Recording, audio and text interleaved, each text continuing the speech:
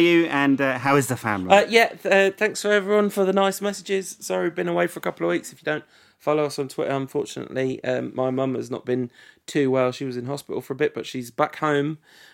So we are able to do podcasting again, which is very nice. It's kind of, obviously, it's like a horrendous experience, but it's also horrendous timing, because this meant we didn't do any podcasts when United suddenly discovered a free-flowing, counter-attacking, beautiful football version of themselves again, albeit briefly. Albeit briefly, yeah, 3 games or so. And as soon as you said, we'll be doing a podcast tonight, that was it. All talent went out the window. Some people might say there's this conspiracy going on here. They might do. Poor old Wazza as well. Like, he's been in absolutely sumptuous form, scoring divine goal after divine goal, and there was no Rantcast to praise him on. And then he was very deeply average against Chelsea. But he has been in great form, though. It's been a joy to watch. If you consume football only through the Rantcast, there's probably somebody out there in a log cabin miles from anywhere or something like that.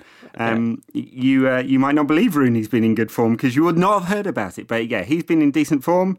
Although I did think it was kind of funny when one bounced off his shin today when he was trying to control it, and he tried to overhead hit, but that would have been some goal. Rooney control and then a Rooney finish. But no, he's been very good, scored some excellent goals, and United have been attacking with some verve. It's almost hard to believe. But the attacking display against Stoke, for example, was one of the best for quite some time, perhaps under Van Gaal at all. I think probably you'd say that the City and Tottenham games last season were better because of the quality of opposition, but it was, and the first half against Leicester last season as well. But it was a fantastic display, and really tellingly, that's the least possession United have had at home all season. Now, partly this is because they were 2-0 up by half-time, which always skews possession data. But also, partly just it was a consequence of they were playing in a very different style. And that second goal, that Martial goal, was just beautiful. It was like watching Manchester United. Yeah, well, not just that goal as well. The Mata Martial Rooney goal was also beautiful as well. Just a beautifully worked goal from Mata at number 10, threading the 3 balls through. He's just so much better there. And I've had debates with various people on Twitter over the years about Mata, and some people don't believe number 10 is his best position. You know, some people still believe the earth is flat. In fact, they really do, because they argue with rap stars on Twitter about it. Yeah. There was a quote after the Derby game, which is where all this nice football started, when Lingard and Rooney both gave quotes saying the manager had told them to go out and enjoy themselves and play with freedom, and you could see that in the team. Van Gaal strenuously denied this in his Friday. No, I did not talk about freedom or enjoyment. Those things are bad. I only believe in suffering. He just doesn't get it, does he? It's amazing. 18 months in and he still hasn't quite got the club. But, you know, for 60 minutes against Chelsea, United were again very good, totally dominant, and could have scored before Lingard's goal, and then scored an absolute beauty from Jesse, who scored 4 in his last 9 games now, and really well deserved, I think. He takes quite a lot of criticism, Lingard, and I think it's because he's actually quite wasteful as a player, and it feels like he's not really grown into his own skin as a footballer yet. But he's scoring goals, and he's always on the front foot. I don't think he's the highest quality winger there's ever been. Maybe he'll grow into that. But the thing you would say about him is he's always trying. He's always looking for the ball. He's not scared of it. And he deserved his goal. And United deserved the lead after 60 minutes. After that, though, what happened for the last 30? Well, I think I'd like to just bounce that question back to you, Ed, because judging by your Twitter feed, you seem to have some fairly strong feelings on the subject. Well, mainly frustration in the moment, but it just felt that United went back to being passive again. Chelsea were clearly there for the taking, and they shrank into their shell a little bit. It went all a bit Van Gaal, didn't it? And yeah, I mean, maybe you can say, look, Chelsea took the game by the scruff of the neck, and they deserved their equaliser. What they did for the last 30 minutes or so, because David De Gea ended up as man of the match, I guess. Made a couple of really, really top quality saves, as he does every game. So I guess Chelsea deserved it, but just United just seemed to shrink in the face of the 13th best side in the country. Yeah, I'm not sure that's a particularly helpful metric in that moment, because Chelsea have been better under Hiddink, and there are some fantastic players in that Chelsea attacking lineup. So I think that they are not the 13th best side in the country when they're on their game. But yeah, I mean, a ton of draws under Hiddink. They haven't lost, but it's mostly draws, isn't it? Yeah, so. But they look a better side, I think it's fair to say. Yeah, fair enough. No, it's frustration because for a long time United were good and they just didn't press that on, and you can certainly blame the players on the pitch, but I think it's just the ethos of the manager. They immediately went on the defensive and just some horrendous mistakes for United's goal. I mean, Memphis giving the ball away, Daley Blind not tracking the runner. Borthwick-Jackson did his best, but he'd actually played Costa onside before the desperate last-minute tackle. And I think, not too many happy players after that one went in, I don't think. No, and then Borthwick-Jackson's kind of clearing tackle probably got in De Gea's way a little bit as well. He kind of would have been better off going behind the goalkeeper and clearing the ball at that point rather than trying to get that tackle in. But he had an excellent game up to that point. He's been excellent ever since the last time we recorded, hasn't he? Yeah. I mean, what a ball in for Lingard's goal, and just he's the best crosser at the club, isn't he? I mean, just such a left foot on him. Reminds me of Gareth Bale's delivery, whip and real pace on the cross, and excellent weapon for United. Yeah, and very assured defensively. I mean, you've got to cut kids slack when it comes to mistakes. It's absolutely inevitable part of playing young players, and that's okay. He does more good than he does bad. Really comfortable on the ball, and him and Martial work very well together on the left as well, because Cameron Borthwick-Jackson can kind of keep up with Martial mentally. There's lots of neat interchange between the two of them against Stoke, and it was kind of in evidence against Derby as well. It's a pretty potent left flank at the moment. It is, yeah. Might be even more potent if you stuck Rooney out there, of course. No, what do you mean? No, it wouldn't be. Other than it would be a lot worse, wouldn't it? You could get the main man up front. So Martial had a decent game against Chelsea, but against Stoke, man, was he electric! Absolutely amazing. Just brilliant. Yeah, a few of those Stoke defenders having nightmares for days afterwards about that. I mean, Ivanovic as well. Ivanovic just simply cannot handle Martial. And he was very close to making a breakthrough again against Chelsea as well. Just the end product is not quite perfect yet, but it's on its way and it's good enough already. I mean, that goal against Stoke, but it was like that goal almost wasn't even the best thing he did against Stoke, but it was one heck of a finish, wasn't it? One touch and then side-footed it into the top corner. On the sort of half volley, just beautiful technique. Yeah. I mean, it's going to be a sad day when Real Madrid steal him off us. It really is. Because he's not going to be wanting to play in the Europa League for long. Is it going to be a sad day when Real Madrid steal Memphis off us, Ed? Well, maybe not on current form, because, not only is he in bad form, but he's just abysmal. He's actually pretty dangerous for us, which is such a shame because... He scored 27 goals in the Dutch league last season. He scores goals from all sorts of angles. It just feels like some form of 4-3-3, stroke 4-2-3-1 would be good for him. He can attack from the left and cut in and score goals, but he has not adapted well to England. If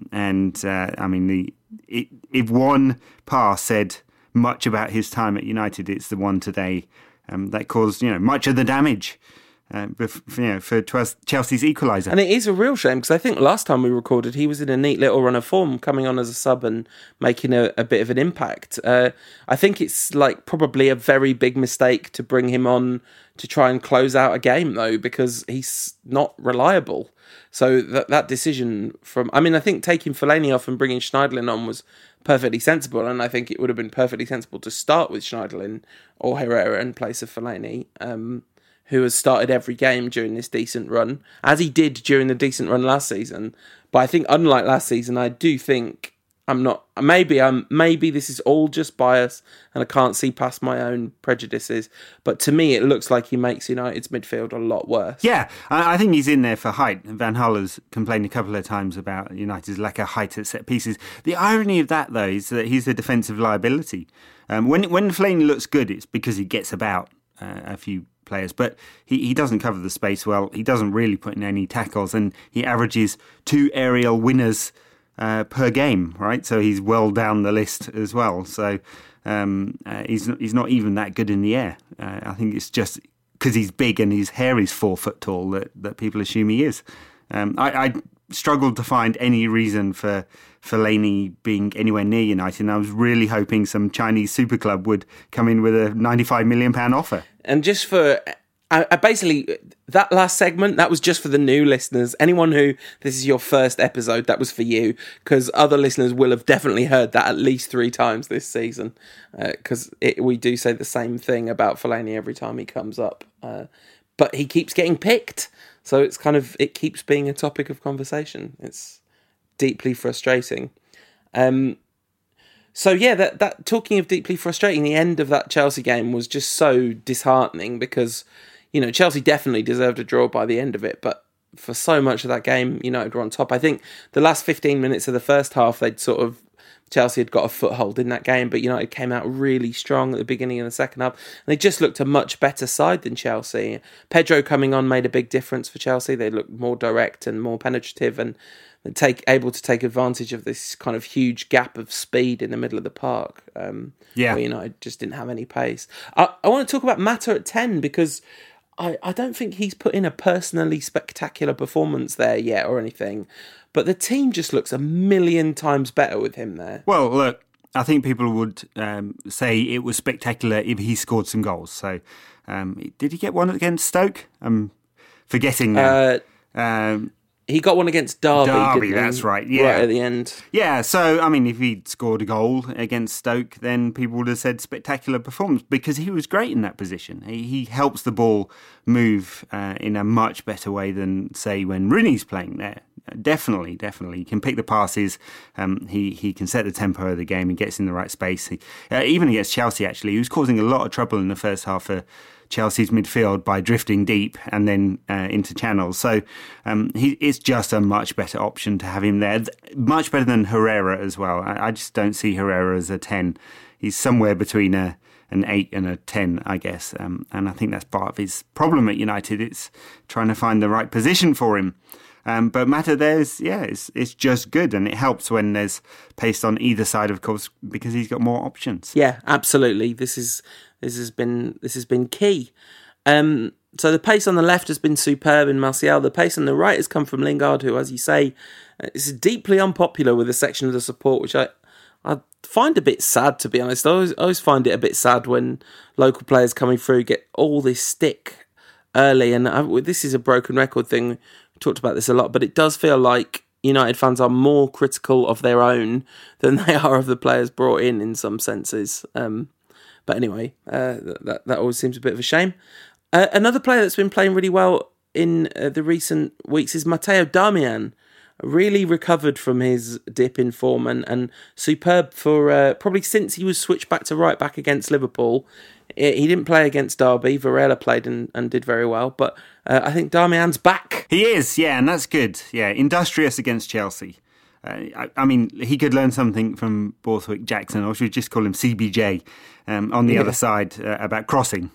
Not one of Darmian's strengths, is it? No. But he's been, very industrious, gets up and down that flank, supports Lingard well, gives United some balance there. Yeah, it's good to see him back in some kind of form. But, you could say with Varela performing well against Derby, albeit against Derby, that, he now has, the right to say he's second choice at right back, if you know what I mean. Yeah. He did okay there, and maybe they'll buy another right back in the summer, or maybe not. We'll see how Varela does. On the left-hand side, at this rate, sure won't get back in the side, will he? I mean, that is going to be interesting, but I suppose it won't do Borthwick Jackson any harm to kind of have a bit of quieter development, and it doesn't do Mourinho or whoever's managing United next season any harm to have a good backup option for sure that doesn't diminish the quality, so you can do a bit of rotation in the Europa League group stages. Yeah, so you brought it up there, Mourinho. It would have been quite fun if he'd taken over with United going to Chelsea. I suppose the narrative would have been just too good. Yeah. Do we believe the rumours? For so long, it has seemed that factions in the United boardroom, specifically Woodward, who is worried about his power base being disrupted by Mourinho's entrance, those factions had stopped a deal being done. But some very credible people now saying that it's on and Mourinho's arriving in the summer. Well, this all has to be discussed in the context of Guardiola coming to City, doesn't it? Because it does indeed. I mean, all the proper football journalists have reacted to this with no surprise whatsoever, like that this was totally inevitable and has been done for months. But until it had been formally announced, I couldn't help just having a little tiny seed of like, oh yeah, but maybe. No, of course not. The worst case scenario for United has come to pass. And the Mourinho thing very much feels like a response to that. And you wonder whether, like, this is just loads of people have joked. I think it was on the Football Ramble. I think it was on the Second Captain's podcast. Man United owe it to football to bring Mourinho in so you can have Mourinho and Guardiola head to head in the same city. Has to happen, doesn't it? Yeah. Well, look, United do need a response, and I don't think, a few good fixtures, results aside in January, I don't think that Van Gaal's done enough to suggest that United should do anything but to bin him in the summer, right? And then you have to work out what your options. So do you keep him for another year? Do you give Ryan Giggs the job, a totally inexperienced coach that we have no idea about? His friend Gary Neville might say something about that. Or do you look for another option? And with Guardiola gone to City and Ancelotti at Bayern Munich, there are not a lot of these sort of elite level coaches available. One is, and that's Mourinho. And, I have to say there's not too many parts of my head that would like to see Mourinho at United. The one little bit that would be the kind of drama, because it's bound to be entertaining. And entertaining in that sort of hide behind your sofa, my God, did he just say or do that kind of way. But with Guardiola at City, that would be kind of fun. The football might not be great. He probably wouldn't be playing players like Borthwick Jackson and so on, because it's not, history of Mourinho isn't that he emphasises youth or anything like that. There'll be many things that we wouldn't be happy about. But the banter between him and Guardiola would be fun. He has apparently written a 6-page letter to Manchester United saying that he would be prepared to work within the club's traditions and adapt. Yeah. Roundly dismissed that one. I'm not sure Mourinho, even if we believe that he would write a begging letter, does Mourinho's ego go that far? I don't see it. But hey, maybe this is new humble Mourinho, sacked twice by Abramovich. Maybe he's some of that ego's gone. You say roundly dismissed, but have you read the dismissal? The Jorge Mendes dismissal of it. It's absolutely amazing. It's like, it would be absurd to think that Jose Mourinho would write a letter. Ridiculous. It's like nowhere in any of that does it say Jose Mourinho did not write a letter to the club. Yes, a non-denial denial. Yeah. Very good. Yeah. Jorge Mendes, who is now a de facto director of football at Manchester United, isn't he? Bringing in not only Mourinho, so say the gossip columnists, but Atletico Madrid's director of football too. So is he definitely a Mendes client? Yeah, so it seems like Berta has a close relationship with Jorge Mendes, quote unquote. He's been at Atletico Madrid for a couple of years, a former banker. Just what we need in the Old Trafford boardroom, that one. But look, more broadly, isn't a director of football what United probably needs? Some kind of buffer between a coach and Woodward, former banker. Atletico Madrid seem to be extremely well run from the scouting and player acquisition side of things, don't they? They've punched hugely above their weight in La Liga and in Europe for 3 seasons, right? So it's pretty impressive stuff, and they constantly they've got a long history of unearthing gems. That obviously predates Berta's time with them, but it's been a good few years under him. Yeah. So we give Mendes and Mendes's client Mourinho the keys to Old Trafford and bring in another Mendes client. And then apparently we'll be buying £60 million 18-year-old Portuguese players from Mendes as well. Should we just give him the code to the bank account as well? Yeah, I mean, it is ridiculous how much influence he has at United, isn't it? But that's the world that we currently live in. Well, the thing is, much of United's focus is obviously on the commercialisation of the club, right? So it just makes sense to me that all the football side of things is transactional as well. Might as well be. We'll just bring in an agent to run the club and we'll just buy and sell like it's, playing cards or fantasy football or something. I've been thinking a lot about the kind of the nature of what it means to support a club because, they're just becoming an ever more vile and unpleasant institution, aren't they, Man United? And I was thinking about this in the wake of the rumours which have been denied that the Glazers were insisting on cost-cutting across the board, including at the academy. And you just think, if that had happened, at what point do you just want to stop giving these people the oxygen of publicity? And, some people obviously have boycotted United for a long time now. And I do have an awful lot of sympathy with people that just won't go because of the way the club's owned and run. I really do. Because it's a very complicated and emotive topic, isn't it? Well, it is, yeah. But it is... it's the right topic right at the moment. Not only 10 years of the Glazers and the way they've run the club and, obviously just about the bottom line, taking about £15 million in dividends a year at the moment, as well as the 800 or so that's been siphoned off in interest and repayments and management fees and forex transfer and all that kind of stuff. So it's the right one. And we're at a time when the Premier League is more commercial and more successfully wealthy than ever. Liverpool fans walked out of their game at the weekend on the 77th minute to complain about £77 tickets at Anfield. This is a club with deep working class roots and £77.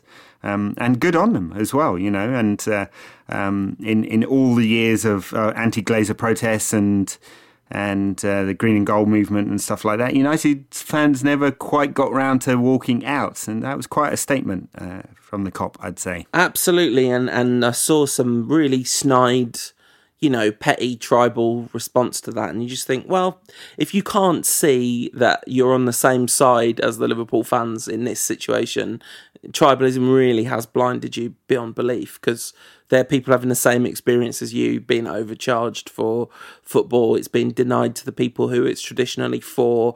Kids are being priced out of the market. All the really obvious stuff, And I think that was a very reasonable protest. And to people saying, well, don't buy a ticket in the first place, there's mostly going to be season ticket holders making that protest, isn't it? So, it's not like people are buying a ticket to deliberately walk out. Right, yeah. I mean, it's a debate I've had with Premier League Dan on Twitter. I actually can't remember his Dan something. He's the Premier League spokesperson who is just steadfast in his total denial that fans have anything to complain about.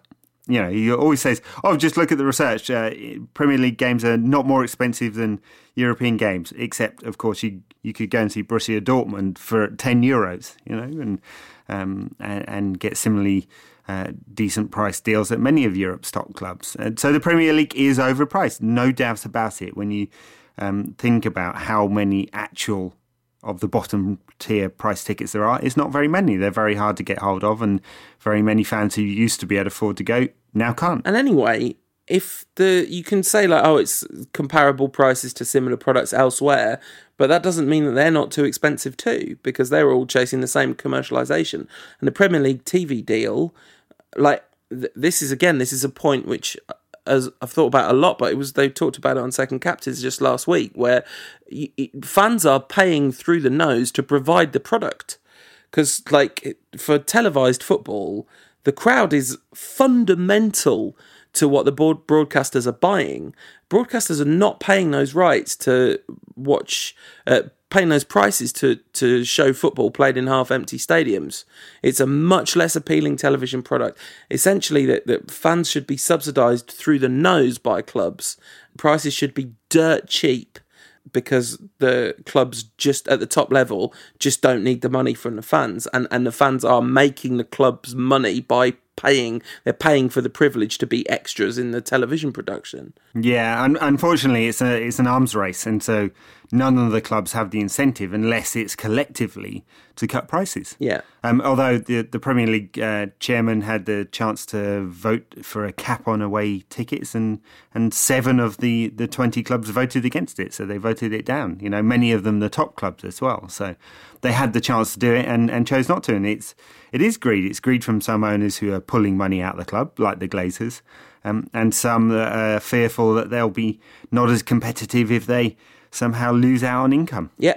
And talking of money and football, it's been a crazy few weeks as very top name players travel to China.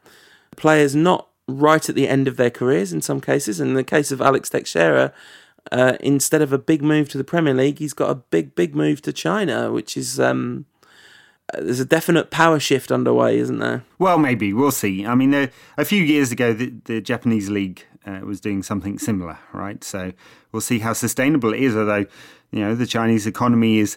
they say it's going through a dip. It's only growing at 7% a year. So most European countries would kill for that. So... sure, you know, if there are you know, plenty of oligarchs owning Chinese clubs and prepared to pay that kind of money, there will be something of a power shift. There will be players who will be prepared to do that, you know, and not just as a retirement home. Same with MLS. MLS is run very, very differently. Of course, centralised contracts.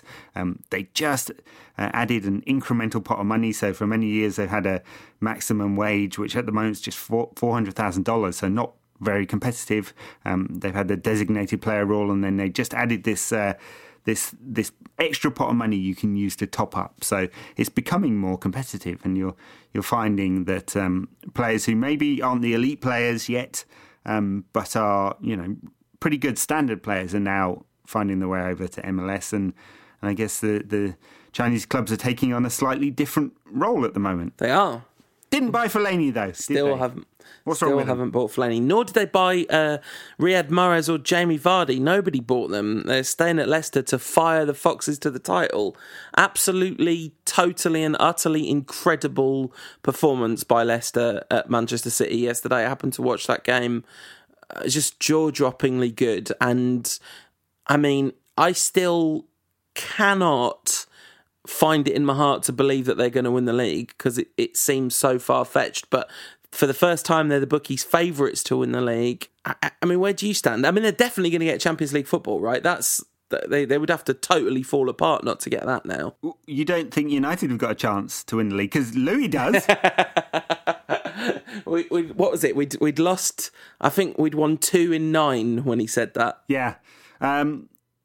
Look, why not? I agree with you. They were sensational at City. And Danny Drinkwater, the ball over the top to Jamie Vardy, every single time it was on, and it just, City couldn't cope with it.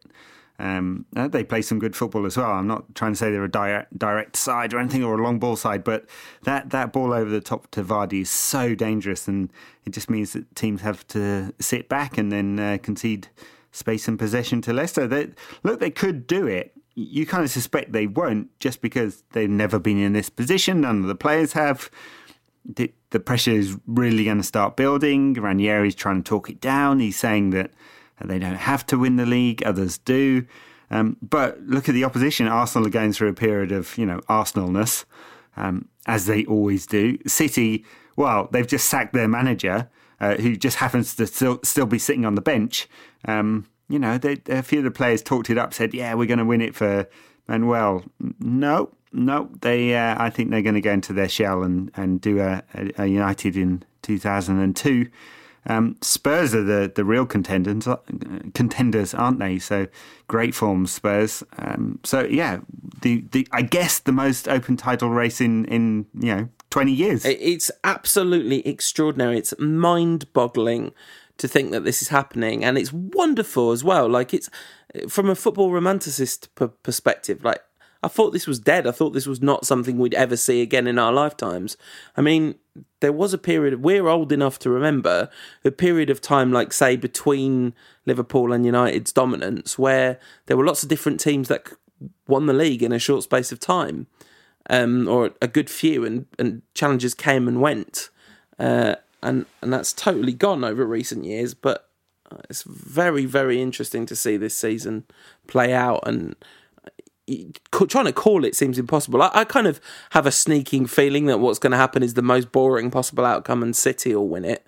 But I don't have any great confidence in that position. Yeah, for me, it seems hard to suggest that City will win it now. You know, they've got the best squad and they should be winning this league by miles, but they have just very publicly sacked their manager. You know, you can't say that will not affect the team. It definitely will. You know, and Pellegrini was looking pretty hollow, wasn't he, on the bench? He looked like a ghost. I don't mean to be mean or personal or whatever, but he does always look a bit like that. True. But I thought he was looking particularly pale. Yes. Yeah. So what do you make of Pep coming to City? Do you think that is 3 seasons in a row where they're just going to win the league every season? Do you think he's going to fire them to the Champions League? Is it going to be that hugely dramatic an impact? He does what Pep does. He'll get them playing great football. He's got plenty of tools to work with. They'll spend tons of money in the summer because they'll have a manager that the hierarchy really has faith in. He'll work well with his 2 directors of football, you know, Soriano and Beksiristan, terribly pronounced Ed. And you know, it's great for City. You know, they have a real football structure in there, that, you know, a club that's built around winning, not around not saying they definitely do all the time. I'm sure there's plenty of mistakes, but if you look at the structure of the club from the City we used to know and love to the one now, they're doing things right. Look at it in comparison to United, and that's a really painful one, isn't it? Because United don't seem to have recovered from the Fergie era yet at all. So yeah, it all points to him being extremely successful. You know, part of me thinks, okay, we're advocates of proactive planning on United's part, right? We want to see them put in a structure that can be sustainable for the long term. But I also, like, my brain just went, we've got to get Mourinho as soon as they got Guardiola, because there's going to be, you know, when Moyes left and Van Gaal came in, one of the big plus points was like, well, players are much more likely to want to come to play for Van Gaal because he's got some sort of reputation. That, in the end, I don't think that would be the case now, of course. Certainly you think players would be super keen to come and play for Mourinho because there's just a list as long as your arm of absolutely brilliant players who've loved playing under Mourinho. Yeah, very true. And quite a long list of players who really didn't at Chelsea. Well, yeah, but that's the weird thing, isn't it? Because like loads of them also absolutely love him, you know. So it's a complicated dynamic. He creates complicated dynamics, that's for sure. And you just wonder, is he just going to leave Old Trafford a blazing ruin in 2.5 years' time or whatever? Could well do, yeah. Well, Pep will only do 3 or 4 seasons because that's all he does. Yeah. And Mourinho will, he'll either do 6 months or 3 years. And this is the other interesting thing about Pep, because City seem to have been planning for Pep for 5 years. You know, they seem to have, like, Project Pep has been a big deal at City for a really long time, and yet he's going to just be there for 3 years. So it's like, I guess that's worth it if you win the Champions League in that time, but I don't know. The uncertainty about the long term is really fascinating. Yeah, now, talking of worth it, one other thing I wanted to bring up. Bebe's contract was on Football Leaks this week. Don't know whether you saw that or not. No, I did not. Tell me. I'm excited. Fascinating stuff, yeah. I'm excited about this. Way more than I thought he did. So, yeah, I thought I'd had some good information way back when. He earned about 10 times as much as I'd been told he actually earned. So he was, wow. Yeah, he was earning £900,000 a year, had a £500,000 signing on bonus, and a bunch of other very attractive bonuses for winning trophies. What the? Why no wonder he always looks so happy? That's the weird. That is the weirdest transfer not weird. In football history. Not weird, Paul. Corrupt. No. Corrupt. Yeah. Okay. Yeah. Just as an aside, makes you feel good and warm and fuzzy about football, doesn't it? Talking of things that make you feel warm and fuzzy about football, Phil Jones's social media presence. It's not good, is it? Not cool, Phil. Yeah, I was thinking of putting the Rancast logo on a Busby Bay's picture. Honest, no. I'd just like to vote against that if possible. Just so crass. And I hope, I have no insider knowledge on this, I hope it was some 18-year-old intern at the agency he employs that knew no better. Yeah, that's what I hope. Let's hope that that's the case. It may be that Phil Jones has been taught to use Photoshop to a basic standard and did it himself. If you didn't see this is not, by the way, like being horrendously morally outraged for the sake of it. Honestly, it was so insensitive. It's like Nathan Barley-esque. It's like a horrible dark comedy about social media. But he put a picture of the Busby Babes on the bottom part, black and white, similar image that's been going around, and on the top part, black with the clock in the middle.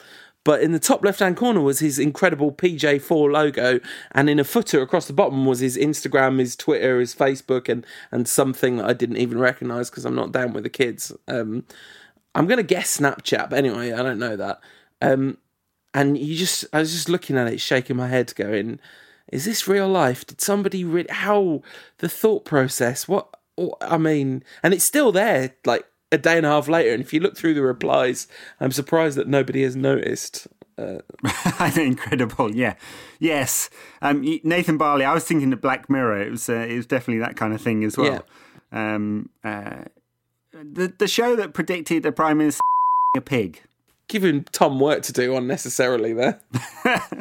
All right, let's take some Twitter questions before we have a look at the Sunderland game, shall we? Let's do it. At Gary_1105 says, if Mourinho does take over at the end of the season, what will happen to Mata?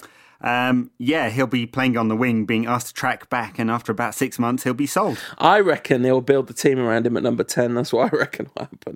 I reckon he'll have learnt from his previous mistake. Look how badly that ended for him. Yes, well, very true, yeah. Let's hope so. At Ugol Subedi says, which current United player would be best in a Seinfeld cameo? It's got to be Fellaini. You can imagine him bursting through Jerry's flat door and taking food out the fridge and elbowing Elaine in the face. He would just be a double, wouldn't he? Maybe. Mind you, there are times when Rooney's needed a man's-ear. You could definitely have Fellaini, like Kramer makes friends with Fellaini. That would definitely be like a good Seinfeld plotline. At Charnaldo says, CBJ, discuss. I think we've done a bit of that, haven't we? What do you think has changed, asks at Linky Nation, with the way that United are playing in the recent weeks? What's been the difference? Well, I'm not sure there was loads of difference against Derby. Oh, I don't know. It was Derby, right? Yeah, true. Although we've played similar quality sides and not done that well. Very true. I thought Carrick made a big difference against Stoke, just way more progressive all of a sudden with him in the side. I think, he just does. Talk of Michael Carrick having a contract extension, which I think would be well earned. I saw some negative comments on social media about that one. Don't make any sense to me. He's still United's most composed midfielder, he's not going to slow down because he was pretty slow to start with. I guess Carrick made a difference. I thought he wasn't great in the first half against Stoke, but he got into that game and kind of improved. I think Mata at 10's made a big difference. I think if you just look at that side, it just looks much less like they're trying to jam square pegs in round holes. I think it's made a huge difference. Yeah, balance. Yeah, having fullbacks in their proper positions on either flank has made a big difference, I think. And the other thing that I think is really important that at Econies asks about, which is Rooney's been in really good form. Rooney's performances of late have been good when he gets some love on the Rantcast. And it's like, I do think that's made a big difference to the way we've played recently too, because his goal against Stoke, the space that he created for the pass out wide from Mata to Martial, that's vintage Rooney. He's been in absolutely really good form, and he still looks slower than he used to be, and he wasn't great against Chelsea, but I think having him be a real clear and present danger made a big difference. Yeah, it does. He was bad against Chelsea, which kind of worries me, because I really hope we get the Rooney of the last few weeks back quickly. Yeah. We are playing Sunderland next weekend, so, there's a good chance he will come back. But he was bad against Chelsea, and that first touch I talked about earlier, that's usually the sign that Rooney's burst of form is coming to an end. I don't want to be too much of a cynic, but it's in my nature. And the first touch is the first thing that goes with Rooney. So we'll see. He has a habit and a history of scoring in bursts, and this might have been it. Or maybe he's back, and being dropped against Stoke on Boxing Day has put the rocket up him, and he'll be great for the rest of the season. Let's hope so. At Mank_Mike says, if Lingard cost 20 million plus, would he be more lauded by our fans? Youth products at big clubs is so rare, not world class, but decent. Yeah, maybe. It's hard to say because there's another narrative that says he would get Memphis-esque criticism as well for every mistake. There's expectations are set with a fee. Yeah, absolutely. Lots of people asking about Mourinho bringing John Terry to Man United. That's not something any of us are going to have to worry about. Oh, my God. Assuming a new manager comes in, asks Ryan Dino7, how many of the current squad are good enough to close the gap to the best European team? Yeah. This has been a big debate lately of how much is this just about the fact that United haven't got the players? Well, look, some of it, and we talked about this before, and the word Liverpoolisation has been bandied around a little bit. So I think there's always a risk when you start buying players just below the level you really want to be at. The excuse is always, he's better than what we've got. But if he's not quite good enough, it just means catching up and catching up and catching up all the time. And it's this cumulative effect, I think. So in Fellaini, he was a real dud, and a few others have not worked out very well. In Schneiderlin, I think United bought a decent player who's actually done well this season, but one below the top level. He wouldn't get in most of the top European sides, would he? Blint at central defence wouldn't play in any top European side. I could see Daley Blint in Barcelona. Could see him at Barca, yeah, I suppose so, yeah. But he wouldn't ever have to defend. Which, he'd just have the ball and distribute it, which is great. He's great at that. Hit a beautiful first-time 70-yard pass from the left side of central defence out to the right wing today, late in the game to set up a United break. He's brilliant at that, and he scored some goals, and he gets about the pitch because he's taking all United set plays as well. The only player who can actually take a set play at the club, it seems. No, or look at the other way around. How many United players would honestly get into some of the top sides? De Gea, definitely. Martial, maybe now. Rooney wouldn't anymore. None of the midfielders, maybe Mata, but he didn't make it at, other top sides. Did he? Dumped by Real Madrid when he was young, decent at Valencia. He had his, purple patch for 2.5 seasons at Chelsea. Any others? Not sure. Yeah, I think Luke Shaw, maybe. I think Darmian, if that mid-season, if that blip that he's had was just a blip, I think Darmian's a contender at a high level as a fullback. But either way, you're talking about United being maybe 4 or 5 players short of making a decent run in the Champions League. Yeah, absolutely, and not just 4 or 5 players, but at least 2 or 3 of them have to be really, really exceptional players. And the club was still, all the way through January, there were still stories about Neymar and Bale and all that kind of stuff. And, the Neymar one is just a total and utter joke. Whenever I see that link, I just feel sick because it was a piece the other day that was Man United are leading the race for Neymar. And it's just in what world is staying at Barcelona to play with the best player in the world, one of the best centre-forwards in the world, an incredible set of players behind you, scoring goals for fun, being absolutely beloved. In what world is that not the outcome of this whole thing? Yeah, I'm going to assume that Woodward, he's done okay in his career, right? He's got to be smart enough to work out what this is. If he's got any pretense about this, maybe it's just paper. Let's just hope in fact, let's just dismiss it as paper talk, because Woodward is not so dumb that he would play this game again, because it ends with Neymar signing a new contract. And United having wasted a load of thought energy on unnecessary emails. Thomas Müller, you could see a certain degree of logic that staying at Bayern obviously is the most likely outcome all along, but it's I can see why you would pursue that, but Neymar's just ridiculous. Anyway, I think that's a 2 or 3 incredible players, another couple of very good players. We're a good way off where we want to be in terms of the squad, and it's going to be a rocky few years. And I think kind of bringing in Mourinho to smash the side into some sort of winning shape, you can't see him failing dramatically at United, because he just never has, really, has he? Well, except for the last 6 months at Chelsea. No, I mean, I don't mean he's never he's failed with a lot of his jobs in the end. He's gone out on a low, but he's always won the league everywhere he's been. So very, very true. Yeah, Mourinho to come in and provide some stability. Who would have thunk it? All right, so a manager that probably isn't going to be the manager to come in and provide us some stability is Big Sam Allardyce, Sam Allardyce, and Man United travel up to Sunderland. An early kickoff, not much fun for travelling supporters, that one. Saturday, 12:45. Yeah, and that's just the Sunderland fans, yeah. They are dreadful. Although, a very spirited comeback at Liverpool at the weekend. So, to be 2-0 down and then bring back to 2-2 will give them some confidence. But aside from that, they've just been terrible all season. And, you'd give them about an 80% chance of being relegated at this stage. Just the kind of team United have been struggling against in 2015.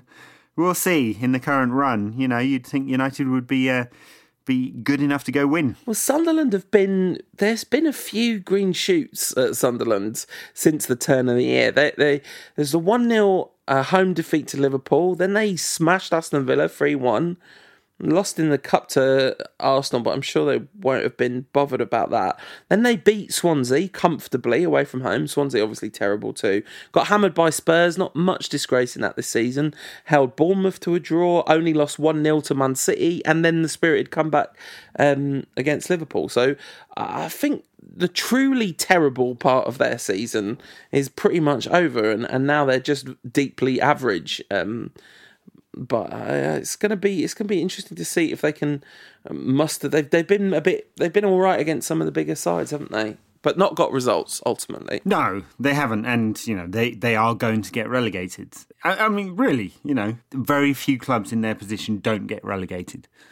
I think that's that's a better way of putting it. And Allardyce, I don't think he's got the resources to get them out of it.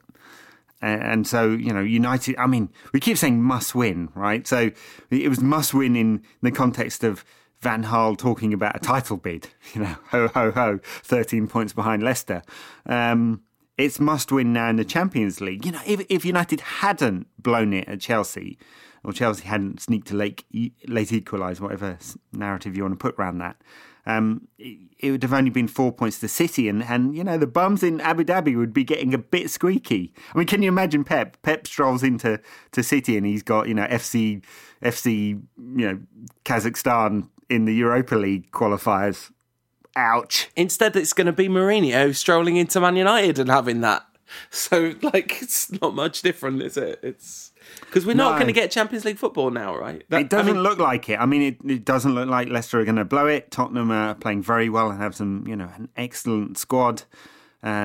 City, maybe they could blow up with Pellegrini sacked and very publicly. Who knows? You wouldn't have thought it. You'd think they've got enough resources there. I can't imagine Arsenal are going to blow it enough to drop out the top 4. United need too many teams to fail in order to make it, you'd think. But, it's going to need this kind of form from now until the end of the season. 13 games or 12, 13 games, something like that.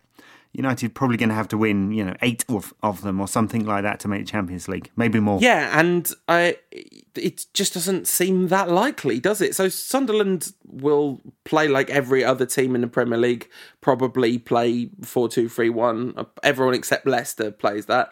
Defoe's been all right. He's always kind of a threat, but they suffer so badly from a kind of complete lack of creativity, don't they? Their chance creation is not brilliant by any means. And is this United you're talking about, or Sunderland? Well, no, United have been reasonably creative for 3 whole games in a row now, so that's good. But it's almost a pattern, that is. If you look at it always amuses me to look at the who scored characteristics of bad teams That Sunderland's weaknesses: defending counter-attacks, avoiding fouling in dangerous areas, defending against through-ball attacks, defending against skillful players, then very weak at defending against attacks down the wing. So we really should be able to get at this side, because United's attack has been in decent form, and Sunderland is just not a team. When they came to United and tried to park the bus, it was just hilarious because they were just terrible at it. Indeed, yeah. So, are we predicting a United win then? I mean, we must. Come yeah, on. I mean, United were decent for very good, in fact, for an hour at Chelsea. Not very good for half an hour at Chelsea. You'd think they'd be able to sustain the level against Sunderland. Yeah, absolutely. And I think there's a lot of hope to be taken from that Stoke performance, which is a much more similar level of opposition. Stoke are better than Sunderland considerably, but Chelsea are miles better than Sunderland. So, yeah, we really, I don't think predicting a win in this one is going out on a wild limb, given the relative strengths of the two teams. I'm going to go with 3-1 to Man United. Ooh, big man. A Mata brace. Very nice. Yeah, I'm going to go for 2-0. One team that can't buy a win at the moment is Gary Neville's Valencia. What do you make of this then? A lot of talk, a lot of very angry Valencia fans saying he should be sacked. That's after 9 league games, 13 games in total. He's been at the club for a couple of months. Do you sack a coach after that shorter period? Well, I think you do if they're only coming in till the end of the season, because it's obviously not working, is it? Like, not much left to do at this point. Is that the chance of him turning around this season are very limited. If he was there to kind of create a dynasty, then maybe you give him a bit more time. The one thing that I've seen a lot of people say on United social media is like, oh, see, this is people want Giggs or Gary Neville to manage United. This is what can happen. And I just think that's a reasonable point to a certain extent. But honestly, talking about the either of those two men managing the club they know inside out is in their own city is very different to saying, okay, you're going to be transplanted to a club you don't know, a set of players you don't know and haven't watched that carefully over that long a period of time, and you don't speak the language. It's a very different challenge. Yeah, very different. I mean, as a first step into football management, it was the most difficult thing Neville could have done, so plenty of credit for that. Yeah, not speaking the language, he's got to work with his brother, who's fine at putting the cones out, but and he's got a pretty bad squad there, who are very low on confidence, because they just sacked Santo, their manager, so a really hard job for him to do, and there's some cynicism about the fact that he's got no experience, so no bank of credit, and the fact that he's mates with the chairman. So it feels like he's got it because of cronyism. Yeah. So all of those things against him. But it's a hard one because it can set a reputation. So if he wants to work in management, he might end up having to take a step down now after 13 games at one club. If like Ed Woodward was big mates with Raul and brought him in to run United, we'd be annoyed, wouldn't we? We would. I mean, maybe that's not a very good comparison, because at least Gary Neville's had the credibility of his television work, but that is going to have no weight whatsoever in Spain, is it? Yeah, no. Valencia fans aren't going off, but fair enough. Did you see how good he was on Monday Night Football? he totally owned Carragher. Yeah. Yeah. I'm sad, obviously. I wanted it to work out because he's Gary Neville. Yeah, well, look, maybe it will. Maybe he'll come up with a big win and save his job, and they'll go on a run till the end of the season. And maybe United will turn into the best attacking team in the land, and maybe Rooney will develop a great first touch, and maybe Marouane Fellaini will become something other than a chest and two elbows. Yes. All things are possible. And maybe there'll be a Rantcast next week. Can't promise that due to the circumstances here, but I'll do my best. As I said, thank you to everyone for the lovely messages. If you want to get in touch with us, you know where to do that by now. We will be back at roughly the same time next week, or not. Well, we'll do our best. And in the meantime, leave us a review on iTunes and tell us how much you love us, or something like that. Oh, thanks. And unitedrant.co.uk/tipjar. See you next week.